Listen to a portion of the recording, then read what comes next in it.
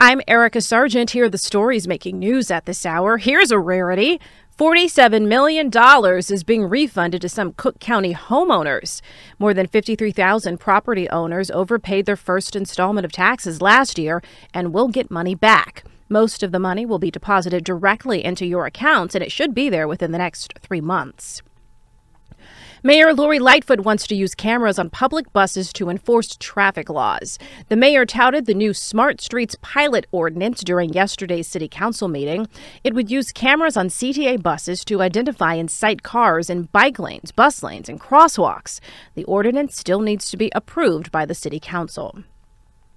Turning to first alert weather, tonight a few snow flurries with a low of 30 degrees. Then tomorrow, a chilly wind with a high of 34. Join us on CBS 2 and CBSChicago.com for news updates around the clock. I'm Erica Sargent.